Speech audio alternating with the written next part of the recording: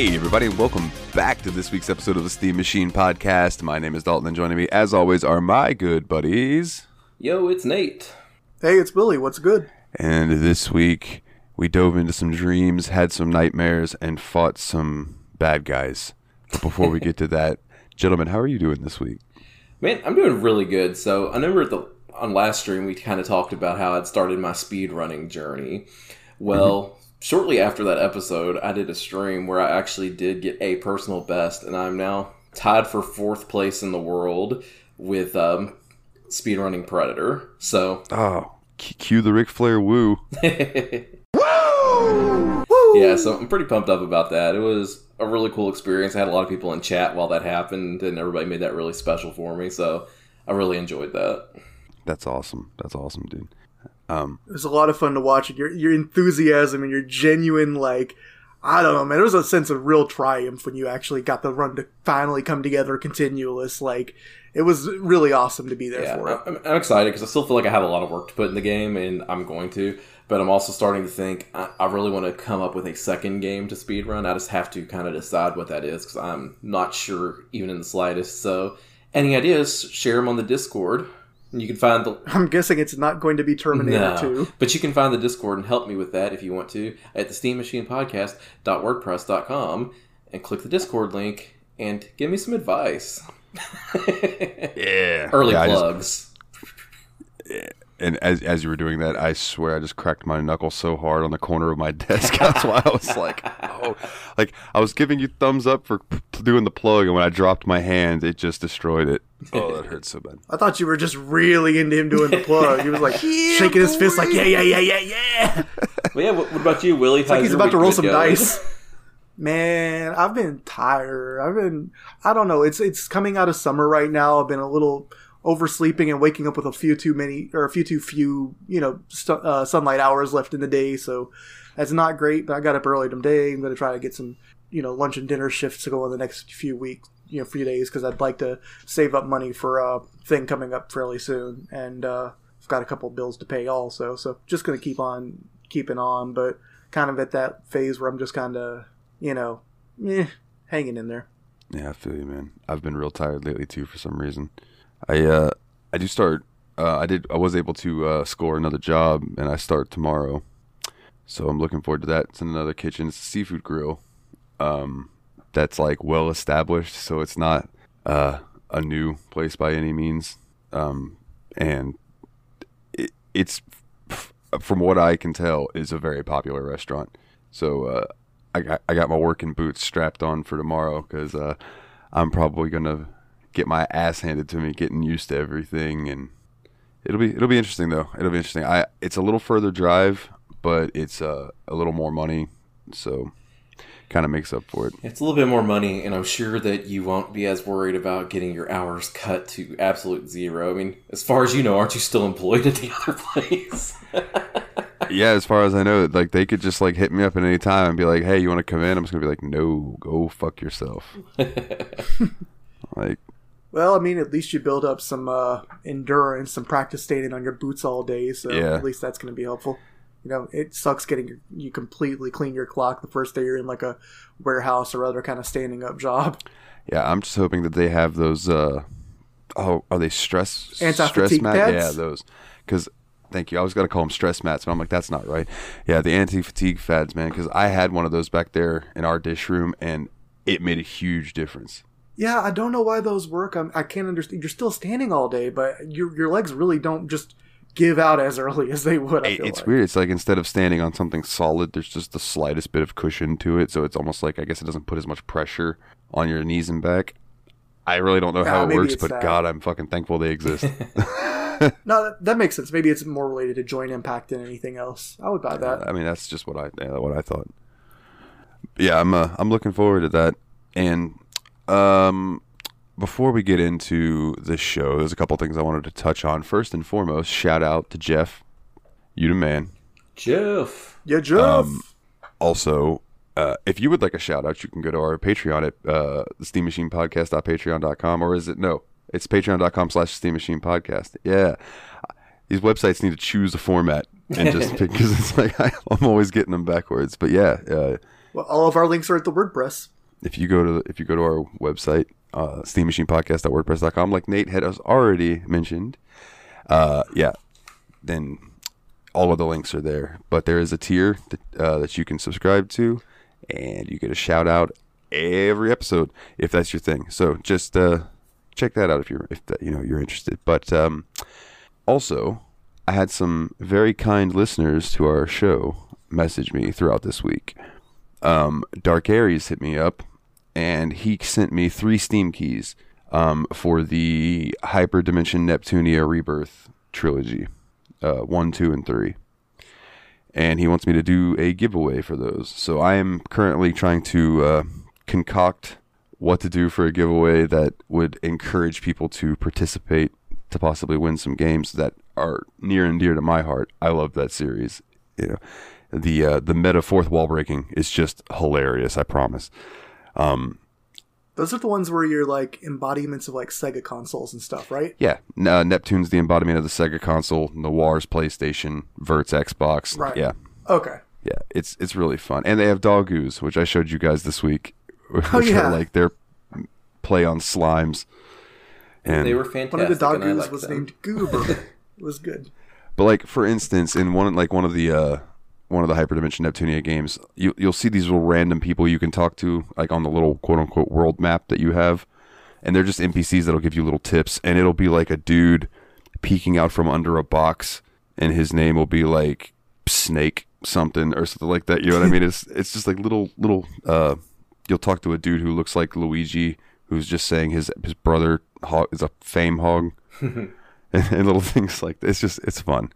And then Tux sent me 2 keys for Drawful 2 and You Don't Know Jack Sports edition. So I'm going to figure out a way to make those available to people as well. I just wanted to throw that out there. So if anybody's got like any ideas for possible giveaway, or like would you guys rather try to take a quiz about the show? I just want ideas that I can kind of mull around in my head, because at the moment I haven't been able to come up with anything. First person to beat Nate's speedrun record gets a copy of Drawful. Oh man. 2 other quick things. I was playing PGA Tour today. Had an amazing game. 3 chip-in eagles. One of them was at 124 yards, so I was proud of that. It was a good game. I think I ended up ending that with like 23 under or something like that. It was impressive, even to me, and I screenshotted it because that'll probably never happen again, ever. And 124 is a good chip. What's the longest you've ever put the ball in from? Because you might be on your way to your first hole in one. In this game, that was my longest. Knocking the ball in was that one. It's pretty good. Pretty good. And then one other thing that I had brought up in the Discord is that I started playing this game on the side called Blackthorn Arena, which is the gladiator game that I've always wanted.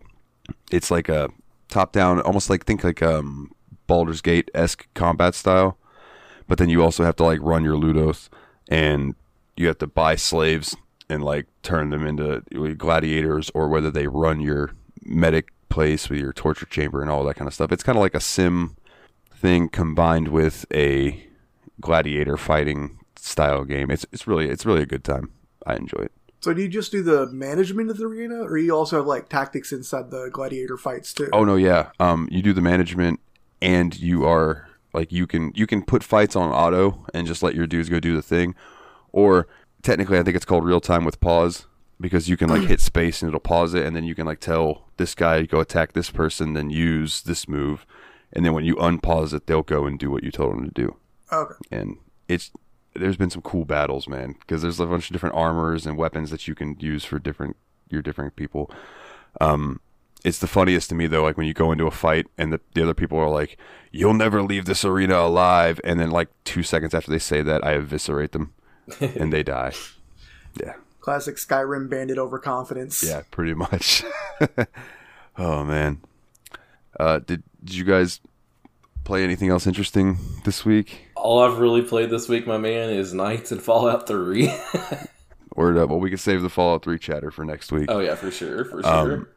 Then let's go ahead and get into it, man. Hit us with the OWBS, my dude. Yes. Nights into Dreams is a 1996 action game developed by Sonic Team and published by Sega for the Sega Saturn. Now, I already have something to say. I never would have guessed that Sonic Team did this. Yeah, it's interesting because I looked this up too, and this is the first game they made after Sonic 3 and Knuckles. And I was like, really? This is where they went right after Sega Genesis, Sonic 3 and Knuckles. I was really surprised by that as well.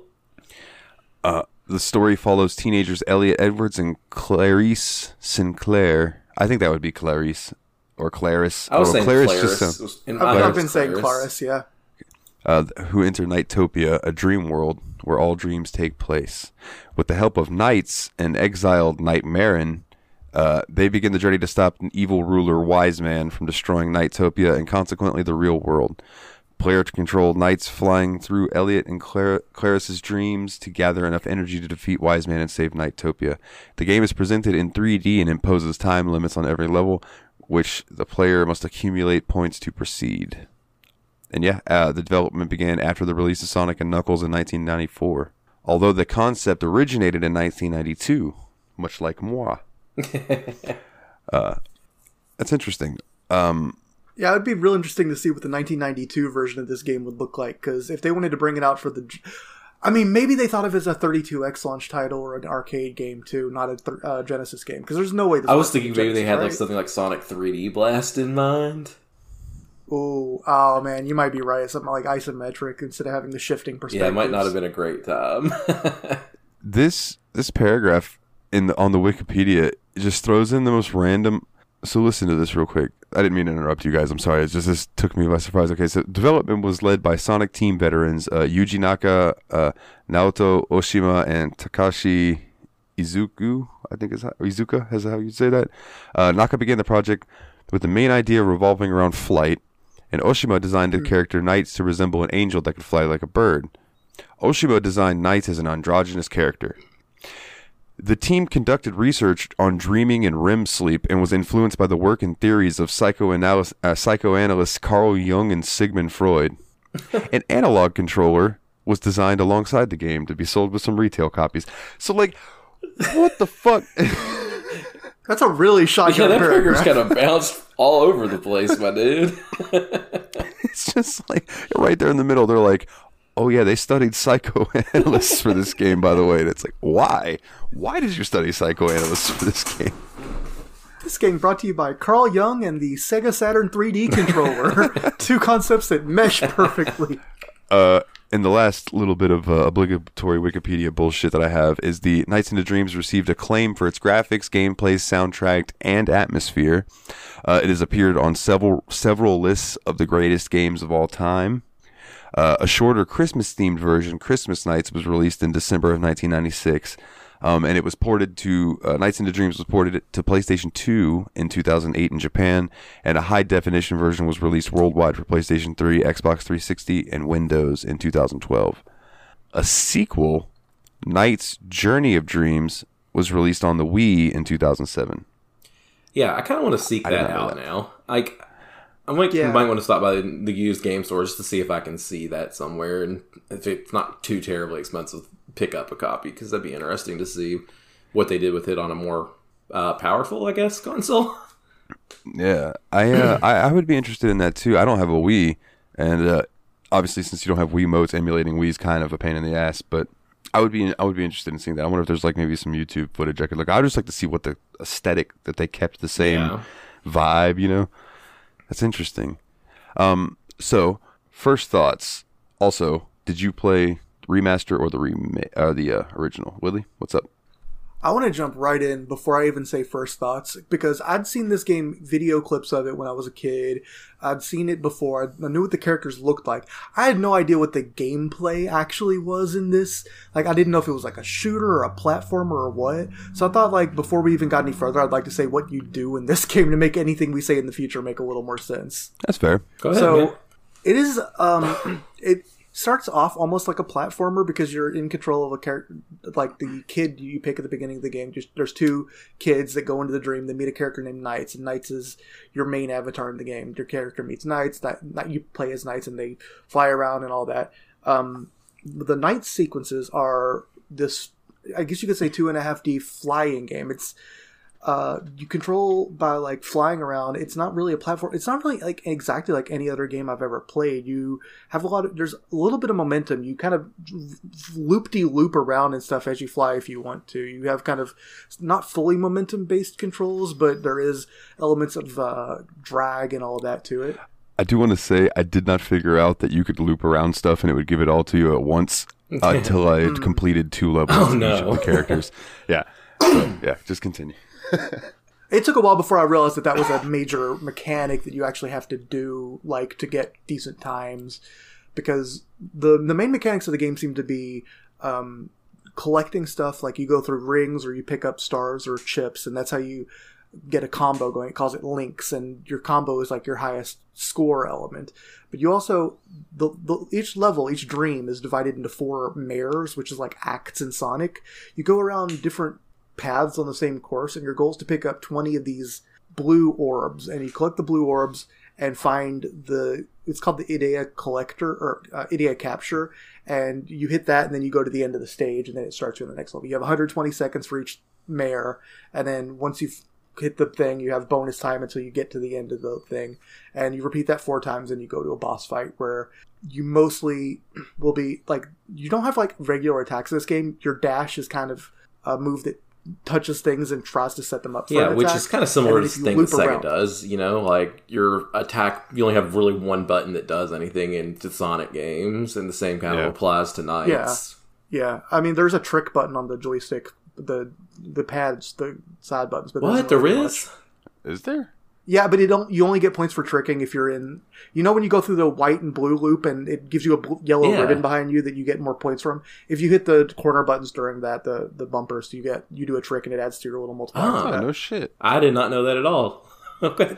It's a teeny tiny thing. I mean, you scored a lot better than I did. I know you didn't use it. Apparently, the little Nightkin, or whatever they're called, the little dudes that are running around, that are like the friendly Nightopians, the little friendly ones, you can make them mate and produce an egg, like, and shit. And I was like, what? That is such a strange mechanic to just throw into this game. It's a very Sega thing. It's like Chow Garden in Sonic Adventure. You know? I don't know. I've never played Sonic Adventure. Oh my god. I do own it though. I do own it. But so that's what I was going to say is, like, so you're flying around and you got kind of a semi 3D flight. You don't fly backwards into the stage, except sometimes the camera kind of rotates beside you and then you're flying into the stage for certain short elements of it. But for the most part, it's very freeform, soaring, diving, looping around, accelerating, and trying to just pick up all the stuff, get these combos, find the right routes through things. There aren't a lot of enemies, and most of the enemies don't really try to hurt you, or at least they can't really unless you just walk right into them. And so it's mostly, I don't know, once you know the paths, it seems like it's a pretty soothing game. Did either of you ever run out of time? Once. Oh boy, I should mention what happens when you run out of time, because that's actually so.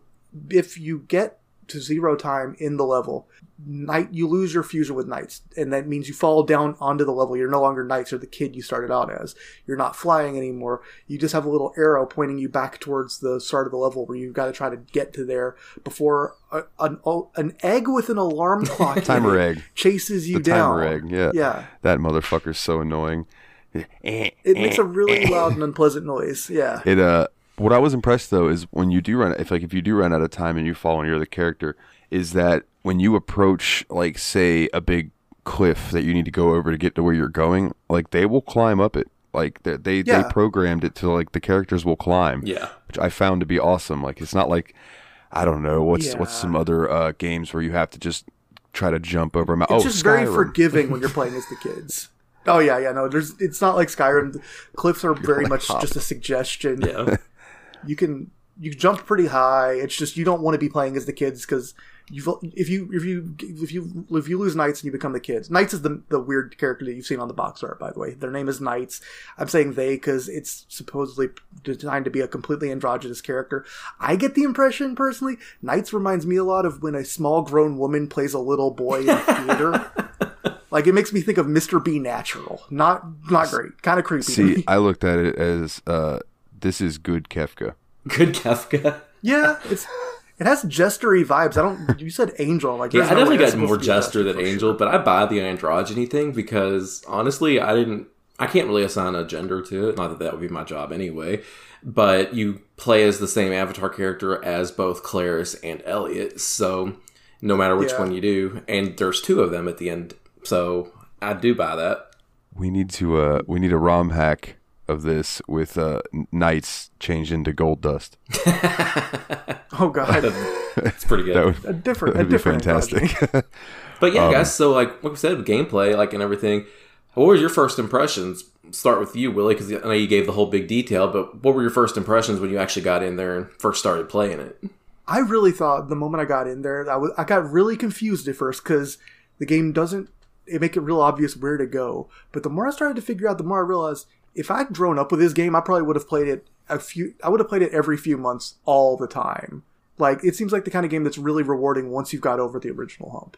Like, it's really whimsical. Like, there's a really good feeling to flying around, and the dreamlike settings is super cool. Like, there's a lot of weird dream logic in the game that just, I don't know, I thought it was really neat. What about for you? me, when I first got into it, first thing you notice is just how it's a really cute game. Like, everything about it's really cute. And like you were saying, to its credit earlier, how like those later than PS1 kind of era polygonal graphics hold up pretty decently. I thought the polygonal graphics really actually still looked pretty good from this one as well. The character designs, I really thought they were cute. I liked the knights a lot. I thought the the kids were just kind of like, generic anime kids, but they were fine for what they were.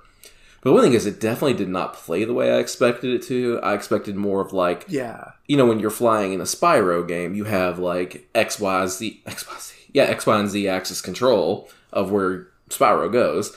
But in a game like this, you only had control like two of the axes at once. Sometimes it'd be the X and Y, and sometimes it'd be like the X and Z axis. So it's kind of interesting the way they handled that. Yeah, I absolutely expected the flying to be like, kind of like you said, Spyro, like kind of gliding intermediate between platforming sections of a game. Like, I didn't think that was going to be the main gameplay mechanic. And then the other thing is like, it's really cute. And like, I played 2 levels, then I put it down, came back to it later. But the other thing that I thought, it took me a minute to figure out how to destroy that little cylinder thing, and that was that you collected the orbs. So I was like collecting all the stars, all the orbs, trying to get everything. And then eventually I realized it was just the orbs that counted towards destroying the thingamajig. But Oh yeah, the little alien brainiac looking floating thing. Yeah. What about you, Dalton? When you first booted in, what'd you think? Well, my very first thought was I thought it was cool that they included the remastered version and the original Saturn version, which I did play both, and I'll say that I'll totally admit that the remastered version looks better. I like the aesthetic of the Saturn version. There's something to me about 3D, but then like the things you're collecting are 2D, but they look really nicely incorporated, and there's just something about the way that those mesh together that I personally really enjoy. Yeah, I kind of wish that I would have played in the Saturn mode too, because I only played the remastered version because I was trying to do everything in it. But now I'm kind of like, I should go back and take a look at that because that would be really cool to see. Yeah, I recommend that you pop in and check it out. Like it's definitely it holds up really well. Like that art style, I think really does. It made me curious to check out some other Saturn games to see what they looked like, My first impressions of this game is I fucking hated it. Let me rephrase that. I loved the graphics. I loved the music. The gameplay itself had to grow on me. I had issues with, like, I'm so used to, like, inverted flight controls that when I went into it with this, it took me a while to get used to up is up and down is down. Yeah. But once I got that like down pat, it was easier. At times it feels less like flight controls and more almost like you're drawing with the thumbstick. Yeah, you get that feeling? Absolutely. Like you're trying to just make circles and lines, trying to piece these things together. I did enjoy the gameplay loops where they would change them up every time you'd run through. You weren't going through the same loop each time. I absolutely 125% fucking hate the boss fights in this game. Yeah. The first one that I did wasn't so bad, which was the first boy boss, and I don't particularly remember what it was. It wasn't very memorable to me. The one that sticks out in my head that would drive me crazy, I believe, was Claris, and it was the like frog snake thing. The really long tail, yeah. Yeah, you had to hit it under its jaw. Dude, after doing that like 6 times and he had some tail left, I was like, I get the point. Yeah. What the fuck? I agree with that point a lot, that the boss fights drug on a little bit longer than they needed to, and they weren't exactly signposted very well, so there were some you had to like figure out what to do, and it could take you that whole first boss attempt to figure that out, and then like once you figured it out, like, oh. And then you could go back and play the whole level and beat the whole level again, and then have to beat the boss. Yeah. That was my big complaint. There's no live system in this game. If you run out of time during the boss fight, you're done. It's very frustrating because the game doesn't really communicate what you're supposed to do on the boss fights. To my perspective, out of 7 boss fights in the game, there were 2 good ones. Which were they? So, it's the one where you were up against the kind of inflatable balloon lady that you had to keep pushing to the right. That one was actually kind of cool because it was pretty obvious what you were doing the moment. Yeah, that was my favorite one. And then I thought the final boss was actually pretty acceptable. Word. See, I didn't see either of those. I didn't get that far.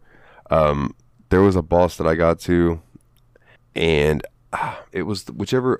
Man, I wish I could remember what it was called or what it was even like, because I played it one time and went nope and set it down. It was whichever one was after. It was Claris, where you had to do there was like the big giant demon doggy thing hopping between the rockets with the mouse. Yeah. That took me like 5 tries to figure out how to beat that one, and then once I did, it was the next level that I just gave up. I can't remember the order of all the bosses, unfortunately, but I do remember that rocket boss that you were talking about, and that was one of the ones that took me 2 tries to get through, but once I figured out how to do it, it wasn't so bad. But I don't know, to me, I didn't have as much issue with the bosses as you guys did, and I'm not sure why that is. Like, I might have lost to it the first time, but the second time I got to it, I'd always beat it. So like, the levels generally only took me 2 tries to get through, if not 1. Most levels took me 2 tries, but I found that really upsetting because no matter how well I did my first run of the level, it didn't matter because I was going to get 120 or fewer seconds to look at a boss, not have it be obvious that I was doing damage to it, especially the first time I faced the first boss on Claris's level. And, like, it just really turned me off to play through the whole thing and be like, you didn't do this task. You don't get a, turn back into Claris and run around the level thing. You don't get a continue. You don't get anything. It's just all your high score or whatever you did, completely meaningless. Yeah, And I wonder if that was an intentional decision at some point, because this is a very short video game, and I wonder if they made it like kind of like trial and error so that it would take you more than one try to get through something. I wonder if that might have been slightly intentional. Yes, it does. But that's the problem, is there are 2 separate trial and error phases you have to go through before you can even finish the game. Because first there's that, clearing every stage, where you actually figured out how to beat the boss and get through all the levels without running out of time and all that. But to get to the final stage, you also have to get a B grade, or a C grade or higher. There's a grading system in the game where if you don't get enough points, or if you don't get a fast enough time on the boss, because that depletes your multiplier for your final score, you don't get a high enough grade, you can't go to the last level. So I felt like, first off, I had this weird feeling when I was trying to learn the game, like I was studying for an exam. Like, first I had to try to beat it to pass it, then I had to try to get a good grade in it. And it just... It made it a lot rougher, and I get the feeling that if I go back in now, I'm going to have a lot more fun with it, because I'm not trying to bang my head against beating it. I'll be able to explore different routes instead of do what I know works to get a certain level. And, like, if I weren't playing the game for a podcast, I'd like it a lot more, and I think I'm going to come back to it and really like it. But man, those opening learning curve issues are rough. It's like it feels like, to make a non-video game analysis, it's like if someone told you the rules of chess and then asked you to play chess, and you had no idea why any move was good or bad because all you knew was the rules of the game. And you lose the game and you're like, I don't know if I want to play this anymore because I'm not yet seeing why it's fun. Yeah. And I'm like at the point where I'm like, I can see why this is going to be fun if I get better. I think my biggest issue with it was that when you died on a boss, it started you all the way over at the back at the beginning of the level. Yeah. Like, that just drove me crazy. And that's just a quality of life thing that's improved over the years, and like you said, artificially making it longer because it's a pretty short game, like you said. I think you beat it in what, a couple hours? Yeah, so like I have a total of 3 hours into this game, and that is including the after the game content that they included as well. And I want to talk about that in a little bit, but I'm saving that up for a minute. Okay. Yeah, it only took about 2.5 hours to beat. I didn't finish both kids' final stage. I just did I did all their regular stages, got at least a passing, I finished the level grade, and then I did the Elliot stages, got the C's, and did Elliot's final stage. Now, so, two things. One, I did not realize this, but there is a Nights into Dreams themed pinball area in Sonic Adventure. Yep. And wait, I didn't even know there was pinball in that game, so that's cool. That's just something I saw in here. Two, I cannot figure out what the fuck this game is about. Oh man, I 100% with you there, because like I played through the whole game, like the whole time, just enjoying it for what it was. And every time there was no story build up like in the game at all. So you just go from level to level and finish all the different dreams and everything. Yeah. Which made the ending of the game for each character really confusing, but kind of hilarious at the same time. There's story in the manual of the game and the help files and all that, and then people have compiled all the information into a wiki so I can kind of tell you what's happening in it. But man, it's really strange if you go in there without even looking up what's supposed to be happening. Yeah, because I went into this game without any manual or anything like that, because I kind of wanted the blind experience. But the thing about this era of video games that I sometimes forget is there is stuff in the manual that is relevant to the game. Like, I bet the manual would have told me if I did the trigger buttons, I could do tricks while I was doing my flips. So the main story is that there's these two kids who they're under a lot of stress lately. Elliot is a young boy who he likes to play basketball, shoot some hoops after school, but a couple guys who are up to no good started making trouble in his neighborhood. So he starts getting bullied by high school kids, and it causes him a lot of stress because he's, this is his favorite pastime activity, and he's just stressed out. And so that causes him to be really anxious, and it causes him to have nightmares. The other kid, Clarice, has a recital coming up for her vocal performance, and she's like super nervous about that. And she overheard one of the judges make a disparaging remark that she took to being about her.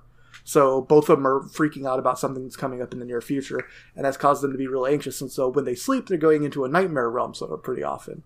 The nightmare realm is called Nightmare. The naming in this game is really bad. Everything has really bad names. The terms mare, nightmare, and nightmare all refer to different... Or the terms nights, nightmare, and mare all refer to different things. So you end up in the world called Nightmare, but you're having a nightmare or whatever. And Nightmare is ruled over by this horrible thing called Wiseman. And Wiseman wants to take over the world, the real world, by corrupting people through Nightmare, and then corrupting NiGHTopia, which is the land of good dreams, so that way he can get into the real world. So when your kids were in Nightmares, they met Knights, who was a former servant of Wiseman, but now he's kind of rebelling against him and helping the people of the good dream dimension, NiGHTopia. And the thing is, whenever you pop into a dream, he kind of helps calm you down. You go into a regular dream instead. You pop into it, though, and Nightmarans, which are the servants of Nightmare, see, this is getting weird, attack you, and they take your... God, hold on. I have this pulled up because it was one of the weirder elements of the story. Say, hey, kid, I heard you like nightmares. So we took nightmares and nights and mares and put them into more nightmares. Yep. So you have something called...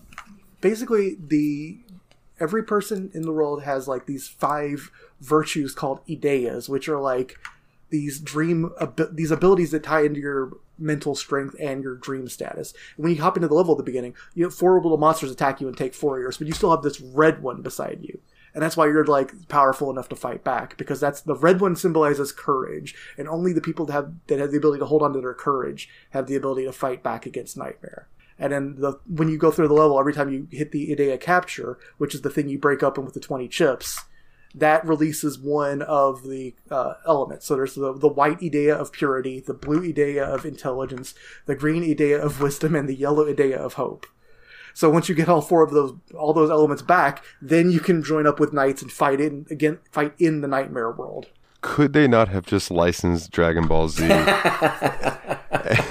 It's absolutely MacGuffin. It's ridiculous. Yeah, that's so silly, and it makes no sense.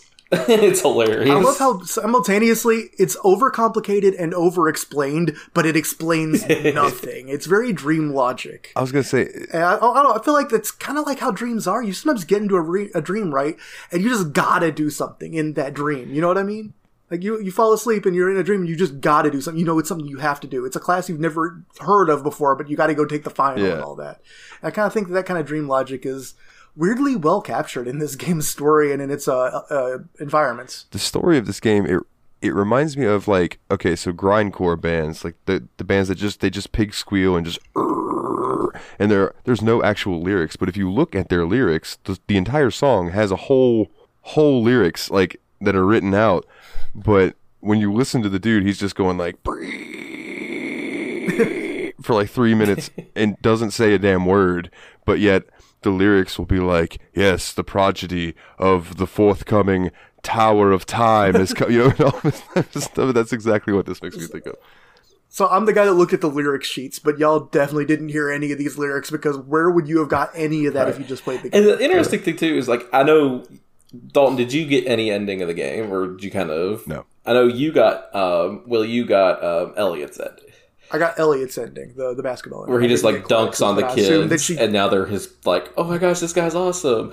Claris's is just pretty similar, where she's doing the audition thing, and then like the director's sitting in his chair, getting all sleepy, watching the other kids do their audition, and then she comes up and starts singing, and he's like, he starts applauding like crazy. So it's very simple endings, and the thing about this story to me is like, I'm not sure who it's for, because like, I understand that it's obviously for a younger demographic, but even thinking to myself at that, what I would assume would be the correct age, the story's not interesting. Like, it's not a story about being a hero or a pirate or a dragon. You know, it's just kind of like, this kid wants to sing and this kid wants to play basketball. I mean, that's awesome, but it's not really, you know, the story that would grab me. You know what I mean? Maybe it's one of those stories about ordinary people finding their problems really extraordinary despite being mundane. They visualize it to be too much, and then they go out and have to fight kind of what's going on in their mind, like the TV show Doug or Parappa the Rapper. That's you know, true. both of those where small problems became larger than life. I think that's That what makes they're going sense. for. Like Hey Arnold, too. Yeah. Yeah, Hey Arnold. That's Was there? Sorry, I didn't mean to interrupt you, but is there another ending to this? Because this little thing I'm reading on the wiki says, once in Nightopia, they discover and release knights who tells them about their dreams and Wise Man and his plans. 3 begin a journey to stop Wise Man and restore peace to Nightopia. But this is the part that's a little different. When they defeat Wise Man and Rila, peace is returned to Nightopia and the world of nightmares suppressed. The next day, back in Twin Seeds, a centenary ceremony begins, and Elliot is seen walking through the parade until he has a vision of knights looking at him through a billboard. Realizing that Clarice is performing in a hall, Elliot runs through the crowd to see Clarice on the stage in front of the audience. The two look at each other, and then it transitions to a Spring Valley in Nightopia, which leaves ambiguity as to whether what they achieved was real or just another dream. Yeah, I definitely saw that piece of the ending. So, like, I wonder if that's one okay. that you have to beat both to get. But yeah, I saw that, but it didn't leave much of an impression on me either, honestly. Yeah. I feel like this game's definitely in it for the experience, not for the story type. Yeah, because like I know we're talking a lot about the story and how it doesn't make sense, but I want to hammer home that doesn't mean that I think it's in any way a bad game. I thought the experience in itself, and like they were talking about how it was a little bit frustrating and confusing that the levels aren't well signposted things, but I think that being said, there still are a lot of fun to play. The controls actually grew on me the more I played it, so like I'm the only one that played through the entirety of the game. So, and the more I played, the more I've really found myself enjoying it. I love the graphic style, and the gameplay was fine. The bosses, I get why they are really frustrating on a first playthrough when you don't know what to do with them, but I think on a second playthrough or anything like that, you'd have it kind of down. But I think that's also a problem I had with the boss fights, is they are extremely difficult when you don't know what's going on, and then trivial afterward. I don't think there's a midpoint where the boss fights are a good challenge. Yeah, I can see that for sure. But at the same time, just like the boss fights weren't what interested me so much in this game. It was the actual gameplay and the stages. Me neither. Yeah. Me neither. That's why it bummed me out that I lost on him, because the parts I liked I was doing well in, and then it told me this irrelevant mini game meant that I didn't pass. I can definitely get that for sure. But like the stages are really cool. A lot of them are just kind of regular Earth biomes, but there was one stage called, I wrote it down, was it Soft Museum: The Confusion, and that level is like you have a lot more indoor areas too, and you're kind of, when you fly up towards these walls that are kind of like doors, they bend inward. Oh, that level, weird, like, yeah, archy type vibe. It has this like melty, non-real, fluid, like indoor and outdoor at the same time feeling that's really dreamlike, and I thought that level captured the goal of the game in a really cool way. And like, I'm not saying I wish every level was like that one, because the level had some gimmicks to it. The fully outdoor levels had their free form feeling to them, and those were really neat in their own way too. I really like those stages. I just kind of wish there was like one or two more like that, and not necessarily just like green stage, wet stage, ice stage, other ice stage. Yeah, I think that is one of where this game falls short, is that it's short. You know, I feel like this game, and maybe that's what the Wii game does, should have been expanded on to where each of the characters had like 6 or 7 stages and then the bosses just made a little bit more sense and weren't as big a part of it. Maybe some levels didn't even have bosses and they were saved for when they actually felt inspired by what they wanted to do with them. But I just think that the game could have used more of those stages where you're flying around and collecting the items, because I was bummed when I got done and found that there were really only 7 stages. I was like, I kind of wanted more. Like, that's one thing it did. It left me wanting more. Yeah, I can say this, man. I mean, it left me wanting more, but also in a way that I feel like I could be satisfied hopping back in and trying to beat what I did last time. Like, I feel like I could enjoy this game. I think I'll enjoy it more the more I play it, you know? It's just, like, I'm not trying to knock down this game as a game. I think it's actually incredible. I'm saying it's hard to get over the initial hump from a 1995 game in 2021, unless you're willing to put about 3 hours into learning the mechanics, the basics, and the courses. According to howlongtobeat.com, the sequel is exactly double the length. Okay. That might be good. Like, that worked for Portal, man. This, Nights into Dreams, it says main story 2.5 hours, and the other one, the sequel, is 5 hours. What's the sequel called? Knight's Journey into Knight's Dreams. Journey into Dreams. Knight's Journey into Dreams. Okay. This game costs $6.50. Oh, wow. That's cool. So that's a lot less than I was expecting. I might go try to search that out this week, because that is actually completely worth it. I checked price charting just now, and I'm like, yeah, I think that's worth less than $10 to me, just to find out what it's like. If you pick that up, give it a couple of spins and tell us about it next episode, because I honestly might play Night some more after this week, and I'm kind of not feeling Fallout per se, and because, like, again, like, I feel like just because I had a rough start with this game doesn't mean I'm not going to like it more. Yeah. So, go ahead, dog. I was just say I totally see why people rave about the music in this game, though. It was really good, very catchy, and it fit the aesthetic that they were going for. I'm going to say that the music in this game mostly was great. The stage music and the boss music I loved. Title music I'm not fond of, and the credits theme. Me and Nate kind of talked about this one a little bit before we started today. Nate, I don't know if you wanted to lead in on this one, because I don't think Dalton would have got here, but it's really interesting because, like, they made some decisions made for sure. It's a vocal song. Like, so the music, like they said, was really cute and it fit the themes of the level of the game.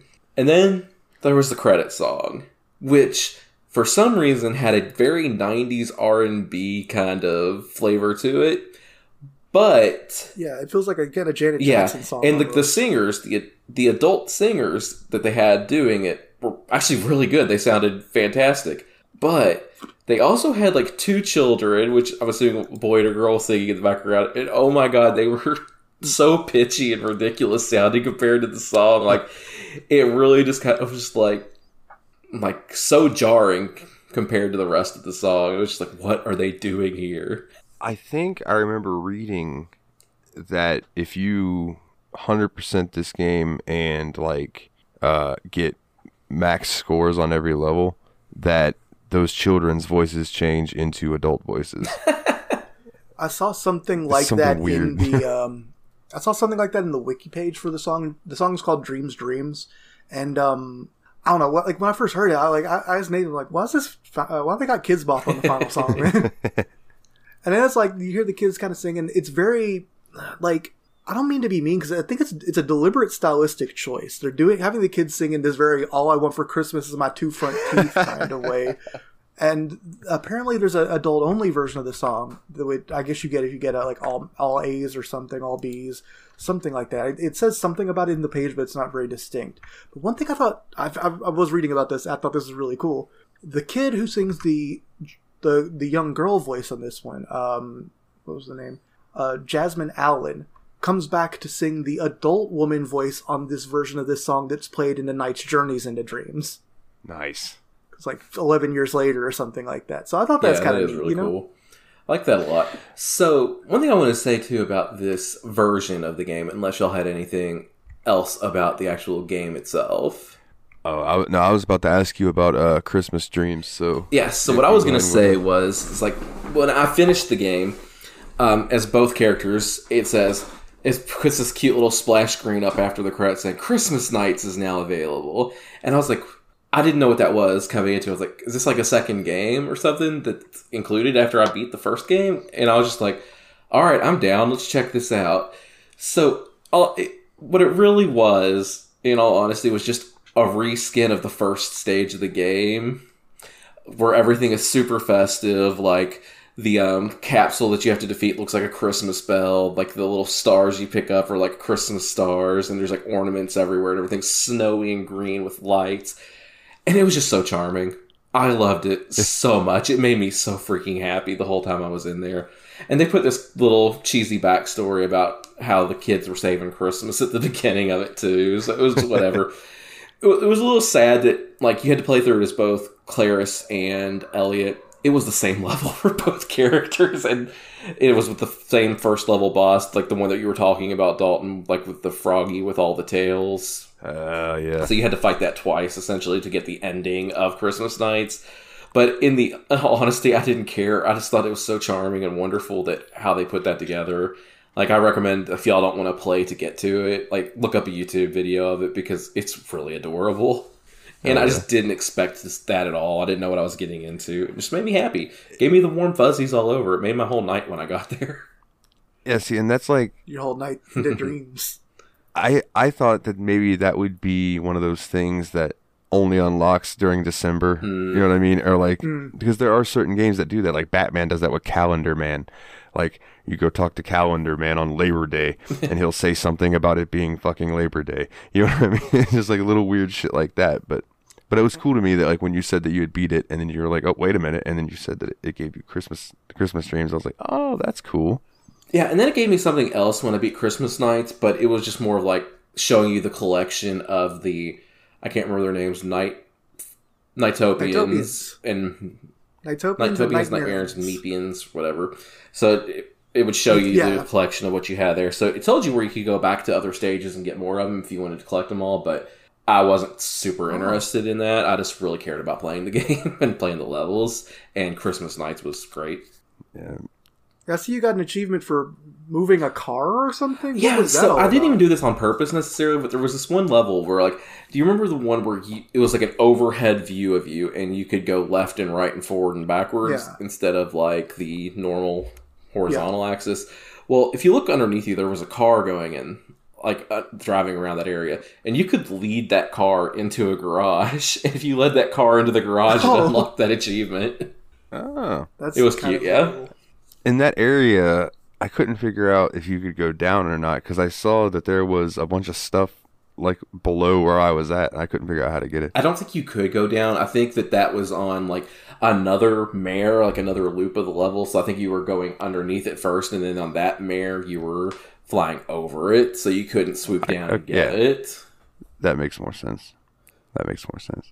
Yeah, I guess that was one of my little frustrations, was just not knowing whether a mare was going to fade into the background or I was going to fade into the background because it was for another mare when I was trying to complete stuff. But now that I've played through it and I kind of know at least the basics of how to pass a level, it feels like I have more time to explore and go freeform. Yeah, I think one thing that'd be really interesting about this game, playing it on a second or third playthrough, is just like coming up with your routing and kind of perfecting how you want to go through each stage.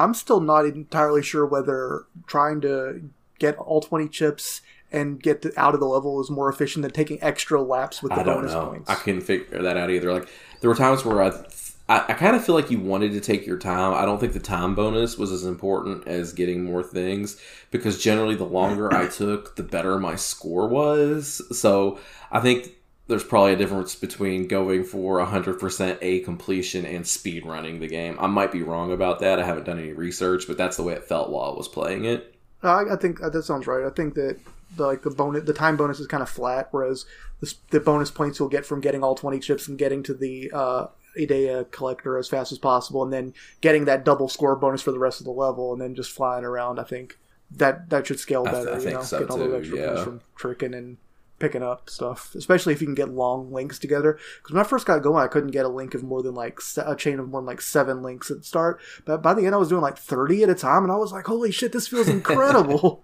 So, this was the best-selling game on the Saturn. I believe that. It was the 21st best-selling game in 96. Well, wasn't it a launch title with the Saturn II? So it was probably Pac-In and then a game that most people that wanted the Saturn would have gotten. It's like saying Wii Sports is the best-selling game of all time, but that's just because the Wii was such an incredibly selling system and it came with every single one. Yeah, that's fair. Would you guys like to know?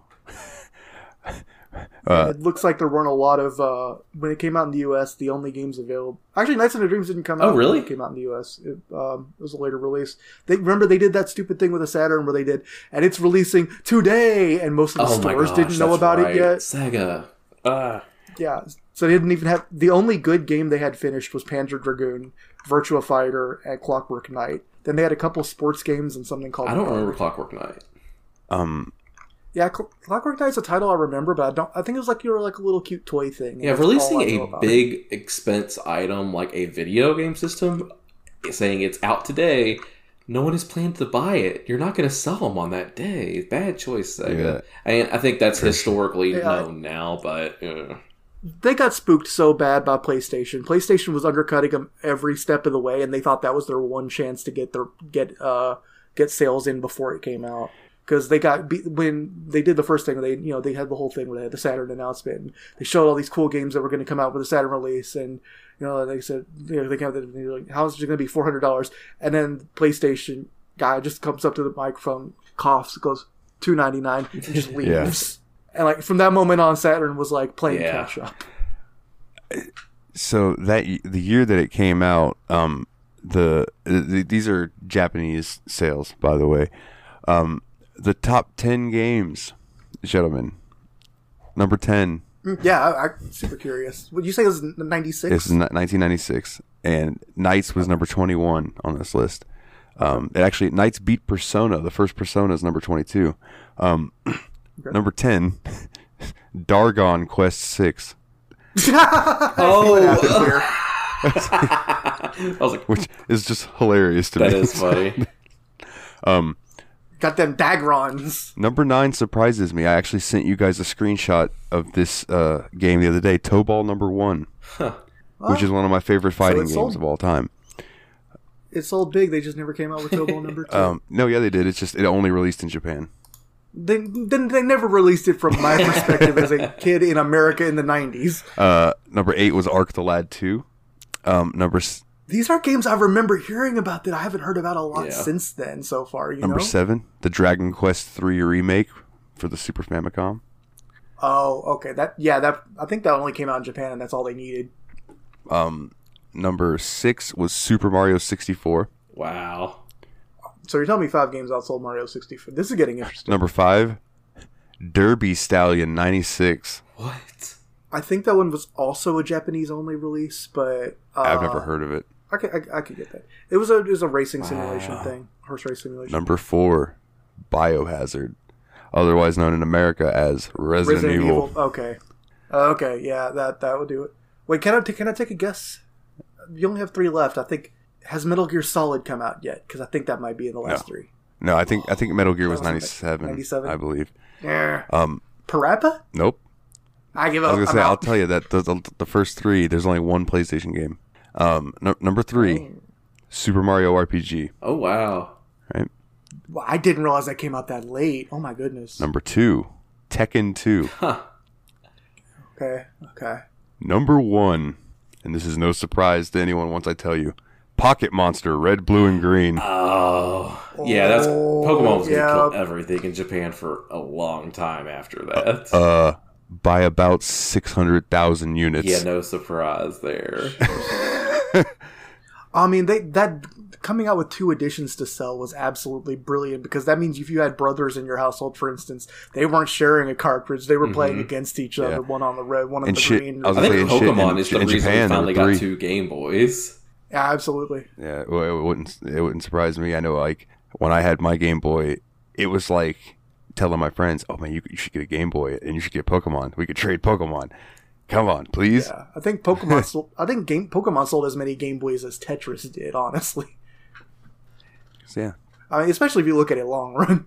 So I just thought that was interesting, man. I'm like there's a lot of good games. That's a cool snapshot of what was going on that era, because I mean, you have many different consoles at that point in time. You're talking about like Saturn, PlayStation, 64, Super Nintendo, Game Boy. I think they're probably, I don't know if arcade games would have counted for that, but like all of that all together is like, there's a lot of overlap in different flavors of game. I mean, number 28, 27, and 26 are all Saturn games. Fighting Vipers, Virtua Fighter 2, and Tokimeki Memorial Forever with You. That's a dating sim game. Hey, relationship visual novel. I like dating sims. I don't know what it is about them, like the visual novel. I like those. I can't explain why, because a lot of people find them just to be boring as fuck. But like, I don't know. I enjoy the chase, I guess. I feel like I would like them, but I've only ever played ones that have a twist to them, like Doki Doki Literature Club or Hatoful Boyfriend. Yeah, I think there's definitely a specific demographic or market for that kind of game, and it just doesn't appeal to me, but I don't think there's anything wrong with it. I think there's definitely a market for it. I think like games like Persona integrate it really well. Yeah. And as far as they make it part of your party building, like getting to know your party members and building those character relationships, where then you can decide, well, do you like girl A, B, or C, and you can make them your girlfriend if you want, type thing. Or you don't have to do that with any of them. It's a choice thing. I don't know. I think they do it very well. Yeah, man, gentlemen, is there anything else that you would like to bring up about Nights into Dreams? I think I've covered everything that I need to about it. Want to go into ratings? Are we doing game ratings, or? Yeah, that's what I was thinking. I would give this a solid 7.5 nights out of dreams. That's cute. I like Nights that. out of dreams. Finally, the reverse. Actually, 7.5 was literally what I was going to say, because I feel like I got a 7 experience out of a game that I could be giving a 9 to. It's kind of like Doom, where I don't want to oversell it before I finished it. But I'll go 7.5 as well. And I did finish this game, and when I first finished the game, I was like, yeah, I actually came up with that number myself, 7.5.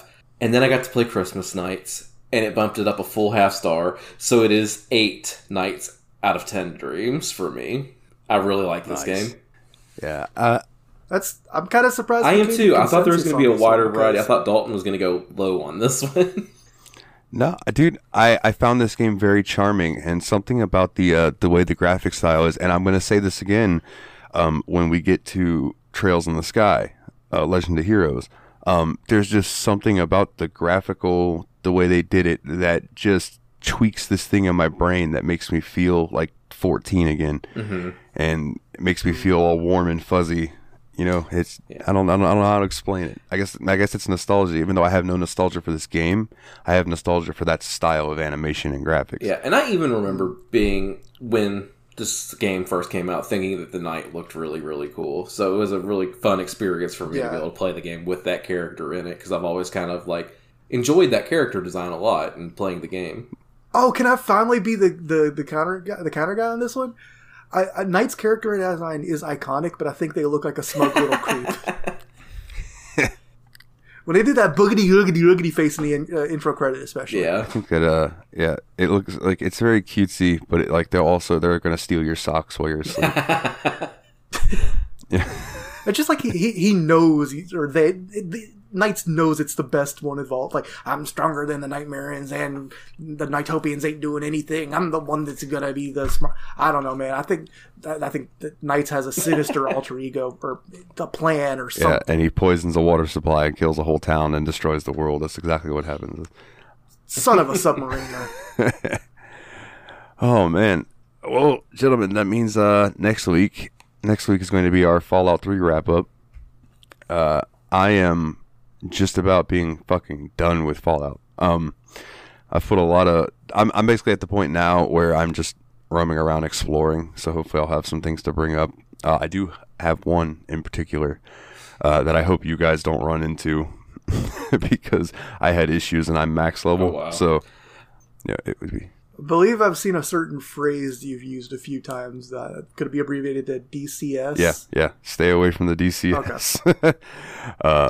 But we'll talk more about that next week. If you would like to find us on social media, you can go to facebook.com/the Steam Machine Podcast, or you can find us over on Twitter at Steam_podcast. You can check out the website like we mentioned earlier in the episode. It's steammachinepodcast.wordpress.com. Has all these cool little buttons you can press to take you to all this bullshit that I'm talking about. You want to check out the social medias? Boom, there's links there. You want to check out the merch site? Get you a nice Steam Machine Podcast t-shirt? Boom, there's a link there. You want to check out any of the 3 of our Twitch channels, which I will say that Nate's is the most active, and I'll let him tell you about that in just a second. Boom, there's a button there. And if you want to join the Discord, where you can come chat with us about video games, tell us what you like about the show, tell us what you hate about the show, give us ideas, or you can sell essay writing services. Do what? I missed that, sorry. I said sell essay writing services. Yeah, you want to we have had a couple of spam bots. You want to sell us essay writing services? Fuck yourself. Please don't do that. It breaks Dalton's heart. He gets so excited when we get new people. Yeah, I'll message these guys and be like, do you know this person? Hey, we don't know this person. Yay, new person. Conversely, if you want to do the opposite of break, because he really does get excited. I'm not just playing this up for the like, no, I'm serious. He really does. He's absolutely chuffed by it. It's really fun to see. I feel like Sally Field. They really like us. They really like us. Aww.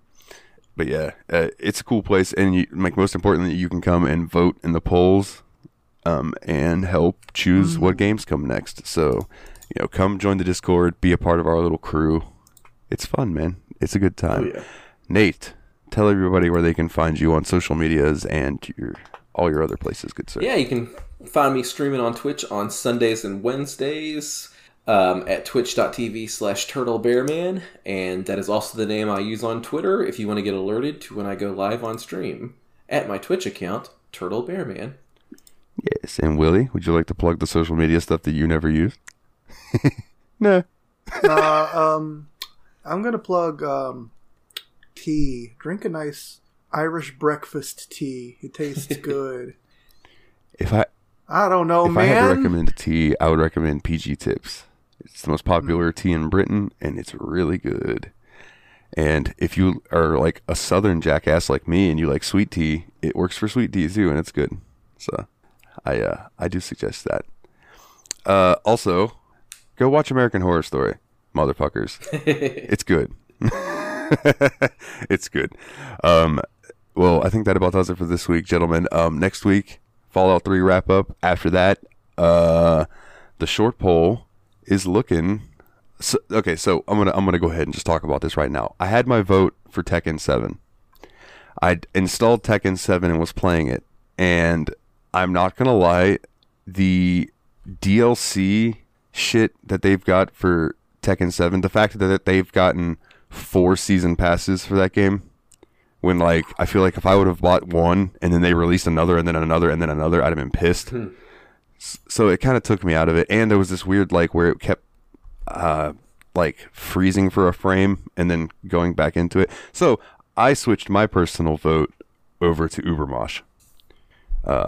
Personally, which because I just figured that'll be a cool short little game. I own like I think all the Ubermosh games, and I've never really played them much, so I thought that would be cool. But really, I am just absolutely 100% looking forward to starting Trails in the Sky. Oh yeah, that's definitely an exciting one. I am too. So, but I definitely want to get the short game palate cleanser between Fallout and Trails before we get diving right into it. Yeah, absolutely. And it was funny because James messaged me the other night. Shout out James, the JRPG report, our resident JRPG expert, or at least that's what I call him. I don't know if he would, claim that himself, but he messaged me. He's like, "Hey man, so Trails is coming up, huh?" He's like, "You gonna be needing me anytime soon?" And I said, "You probably have a few weeks, good sir." So I said, "No rush." And he was like, "Awesome, man." He goes, "I'm gonna, he's gonna check it back. I don't know if he's gonna play through it again, but he might go revisit some stuff and kind of double on that." So eventually, you guys will probably get a little bonus episode one of these weeks with me and James talking about that and getting his spiel, because he has been praising to me for all the years that I've known him now about how good the Legend of Heroes series is. And he actually, like, when I was talking to him when I first was starting the show, I said, the Legend of Heroes, like Trails in the Sky, Trails of Cold Steel, I want to play them in order because it's one long story that gets told over all of these games. So, and it just so happens that I didn't have to work the system. Steamy gave me the first game to put up, so that was cool. Perfect. So yeah, we'll end it there. Next week we'll be back wrapping up Fallout 3. It'll be fun. They are the Brothers of Destruction, Nate and Willie, Turtle Bear Man, and Icebrand Studios. My name is Dalton. As always, guys, take it easy.